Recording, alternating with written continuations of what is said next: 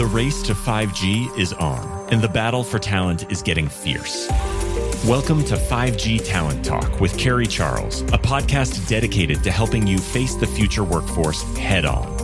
Navigate this challenging talent landscape with innovative strategies to attract, retain, and engage people in this new world of work.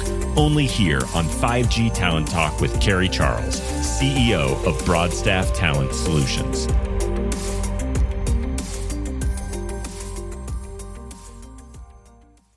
Hi, and thank you for joining me today on 5G Talent Talk. It's so good to see you.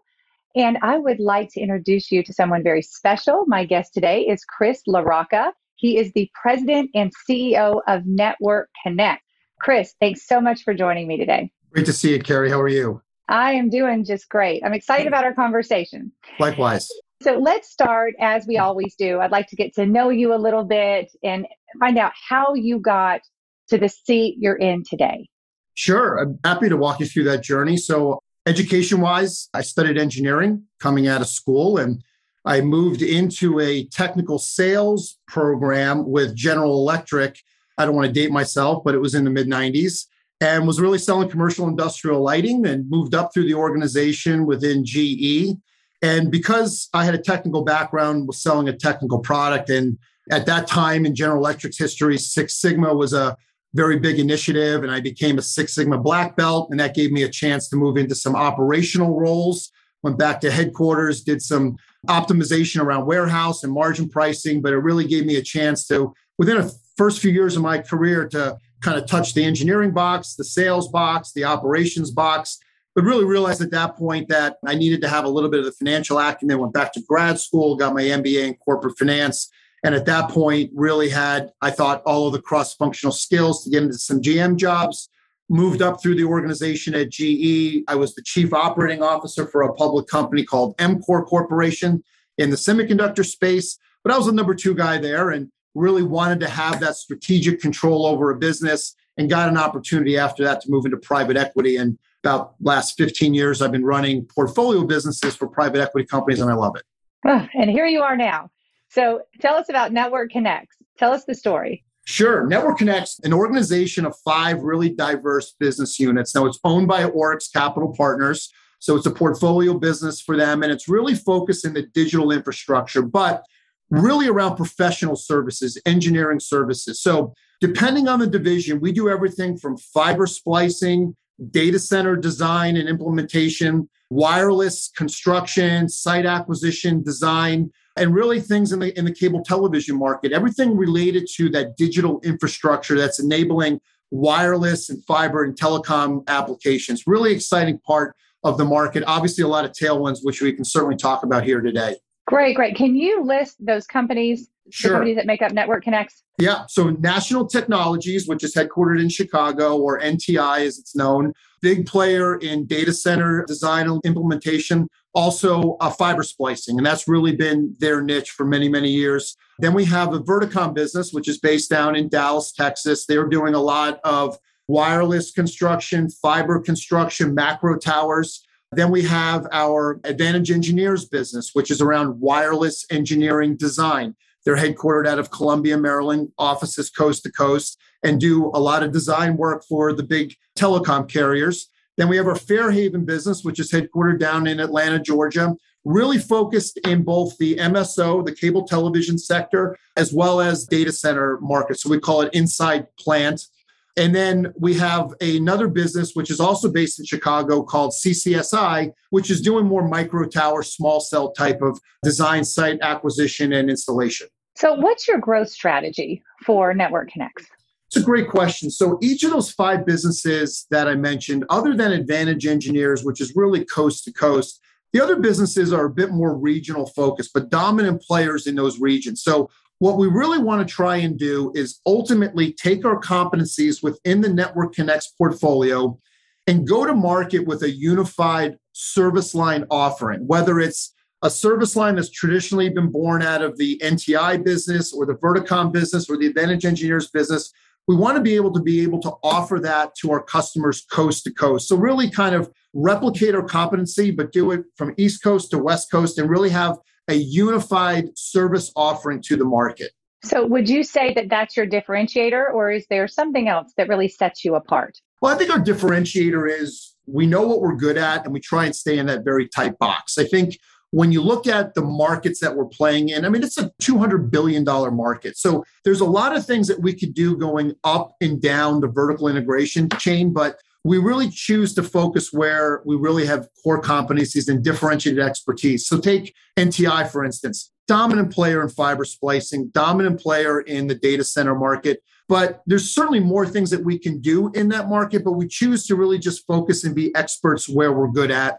Same thing in the Advantage Engineers business. A lot of times we're at the front end of where a new 5G cell tower will be designed, installed, implemented, but we don't really want to get into the construction of that, even though we certainly could because we're on the front end of that project. We like to really keep ourselves, like I said, at the professional services level of that part of the food chain, if you will. So I think really just differentiating in areas where they're highly skilled and we have a unique skill set is where we really like to stay within. Yeah. So speaking of highly skilled, our workforce is very challenging to say the least, right? Every leader I have on the show, every leader I talk to is saying the same thing over and over again, no matter what happens in the economy, still having a challenge finding skilled labor. What is your perspective on the industry workforce? And do you think it's going to be any better in 2023, maybe get worse, stay the same? What are your thoughts? Well, first off, I've been running businesses for almost 20 years. I would say this is the most challenging labor market I've ever worked within. And it certainly has been difficult. And I think for us, we've been having tremendous growth. That growth would be even greater had we have access to more talent. So it's certainly a tight market right now. I think there's some initial signs of it getting better. I'd say it's kind of stabilized. It's been pretty consistent the second half of 2022. I don't anticipate it getting worse, but I wouldn't say necessarily that we're anticipating to get a heck of a lot better next year. So what we're really kind of basing our resource needs around is kind of a flat market as far as getting access to talent. But it's difficult out there, but we've been able to really attract, I think, some good folks. The business is winning, right? And when players are winning, employees are winning, they want others to come along with it. So we've been really fortunate to have our current employee base be our best recruiters out there in getting additional resources into the business. And I try and over communicate to our employees. We got a great story to tell and it's a fun story to tell. But I think when I go around to all of our offices, we've got probably 40 offices coast to coast, love to tell that story. And I think that enthusiasm is helping get some additional talent in-house. And we've got plenty of open roles.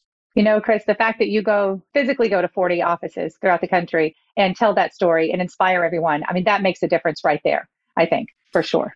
Well, I think, as I said, I think we've got a great story and it's a fun one to tell. And I love getting out into the field, not only talking with our employees, but customers as well. And certainly with a lot of the tailwinds we see in our end user markets, it's been fun to get out there. So is there anything particular that is working for you and your leaders when it comes to attracting or even retaining talent? Any strategies that you're using or any particular areas that you're sourcing from or any secrets you can share with us?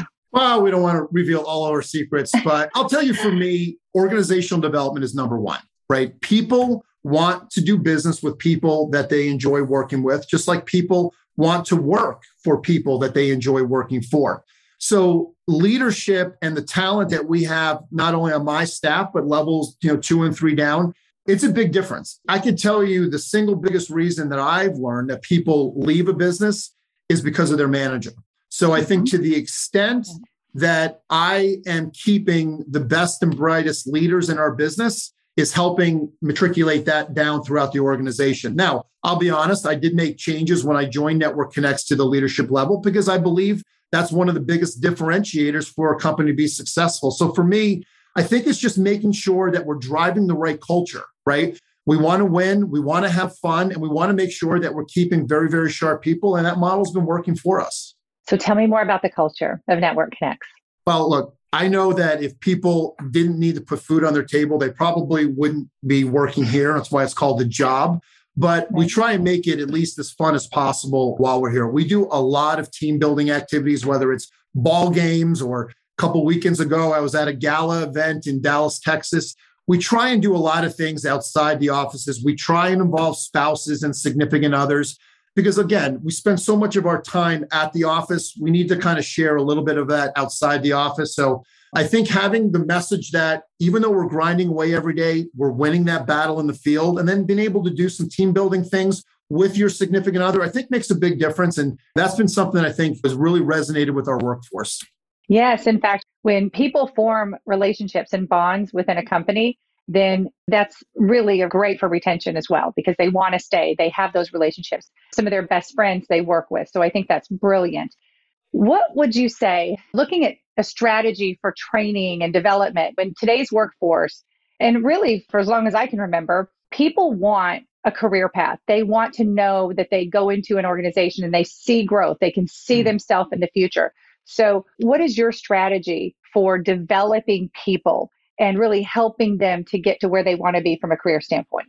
Carrie, that's a great question. And I try and look at my own journey. I remember when I got out of school and I moved all over the country for the first 10, 15 years of my career, but it's because I always wanted that next position that was going to continue to grow and develop myself. So now when I'm in a position to kind of put processes in place to enable other career growth paths, I try and really reflect back to what I wanted. And you're absolutely right. Last year, I sat through 4 exit interviews. All 4 people left the company because they weren't being communicated what a career path could look like, which is a shame because we have such a tremendous growth path. So one thing that I did is we put in a new function. It's the talent development manager. And he's actually charged with making sure that we're cross-training and that we're doing coaching, whether it's executive coaching or other mentoring with first-time leaders, to make sure that we're staying on top of everyone's opportunity to have a career growth. It doesn't matter if it's in one business your entire career or you go cross operating company.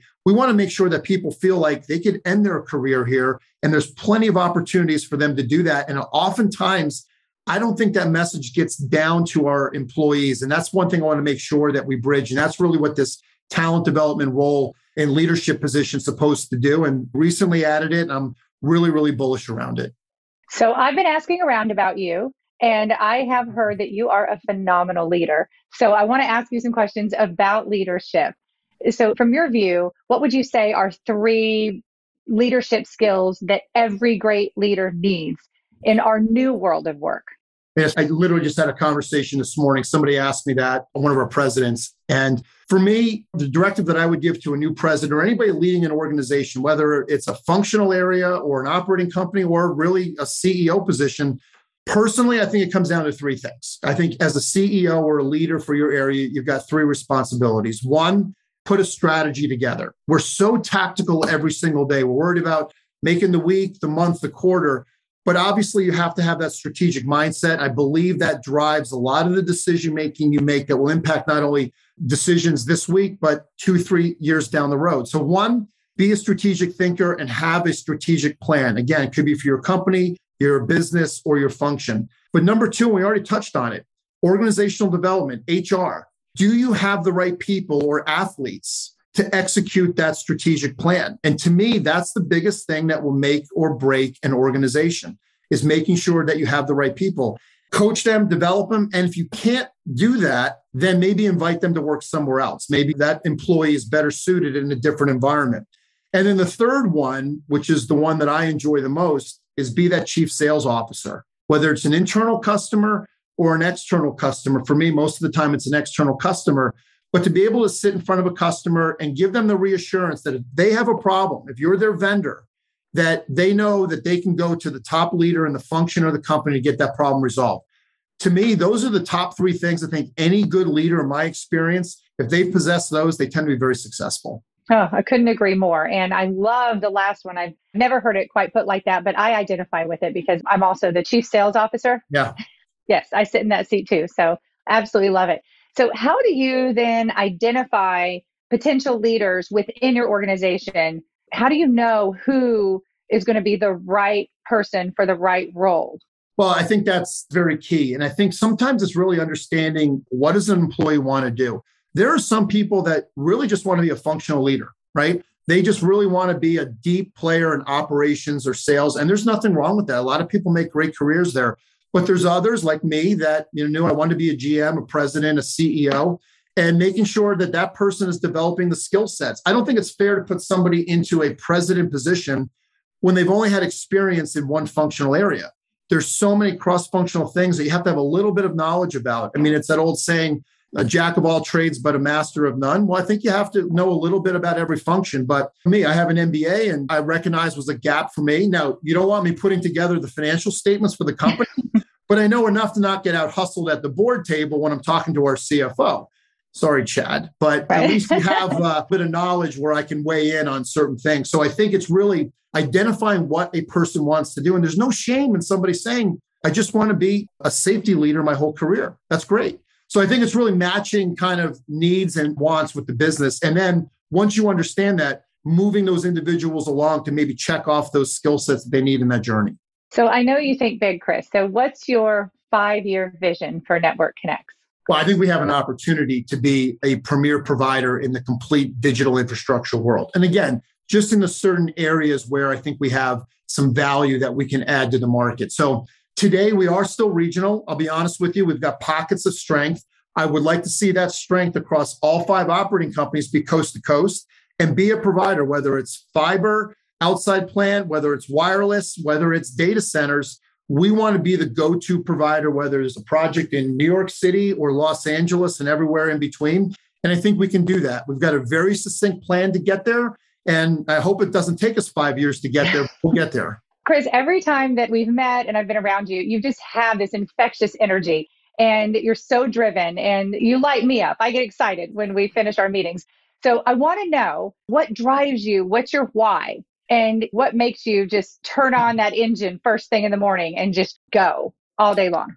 Well, I'm always selective in businesses that I take on to lead. And I think with this one, we're enabling this, right? We're enabling kind of a whole migration in bandwidth. And the fact that we play a big part of that, to me, is exciting. And I think looking 5 years down the road to say that we were a part of that and we played into a 5G rollout, a 6G rollout, bandwidth being deployed all over so you can stream video. And to me, that's exciting. And that kind of it gets me going every morning. Got it. I agree with you. So how can we learn more about Network Connex, the jobs you have open? I'm sure you're hiring. We are. We have a tremendous amount of opportunities, a lot of openings. If you go to our website, networkconnex.com, NETWORK, and then it's CONNEX.com, all of our open positions are listed there. There you go. Well, I'm sure everybody's going to be running to their computer to find those open roles. Chris, thank you so much. This has been engaging. Can't wait to see you again. Thanks for coming on the show. Thanks, Carrie. Always good to chat.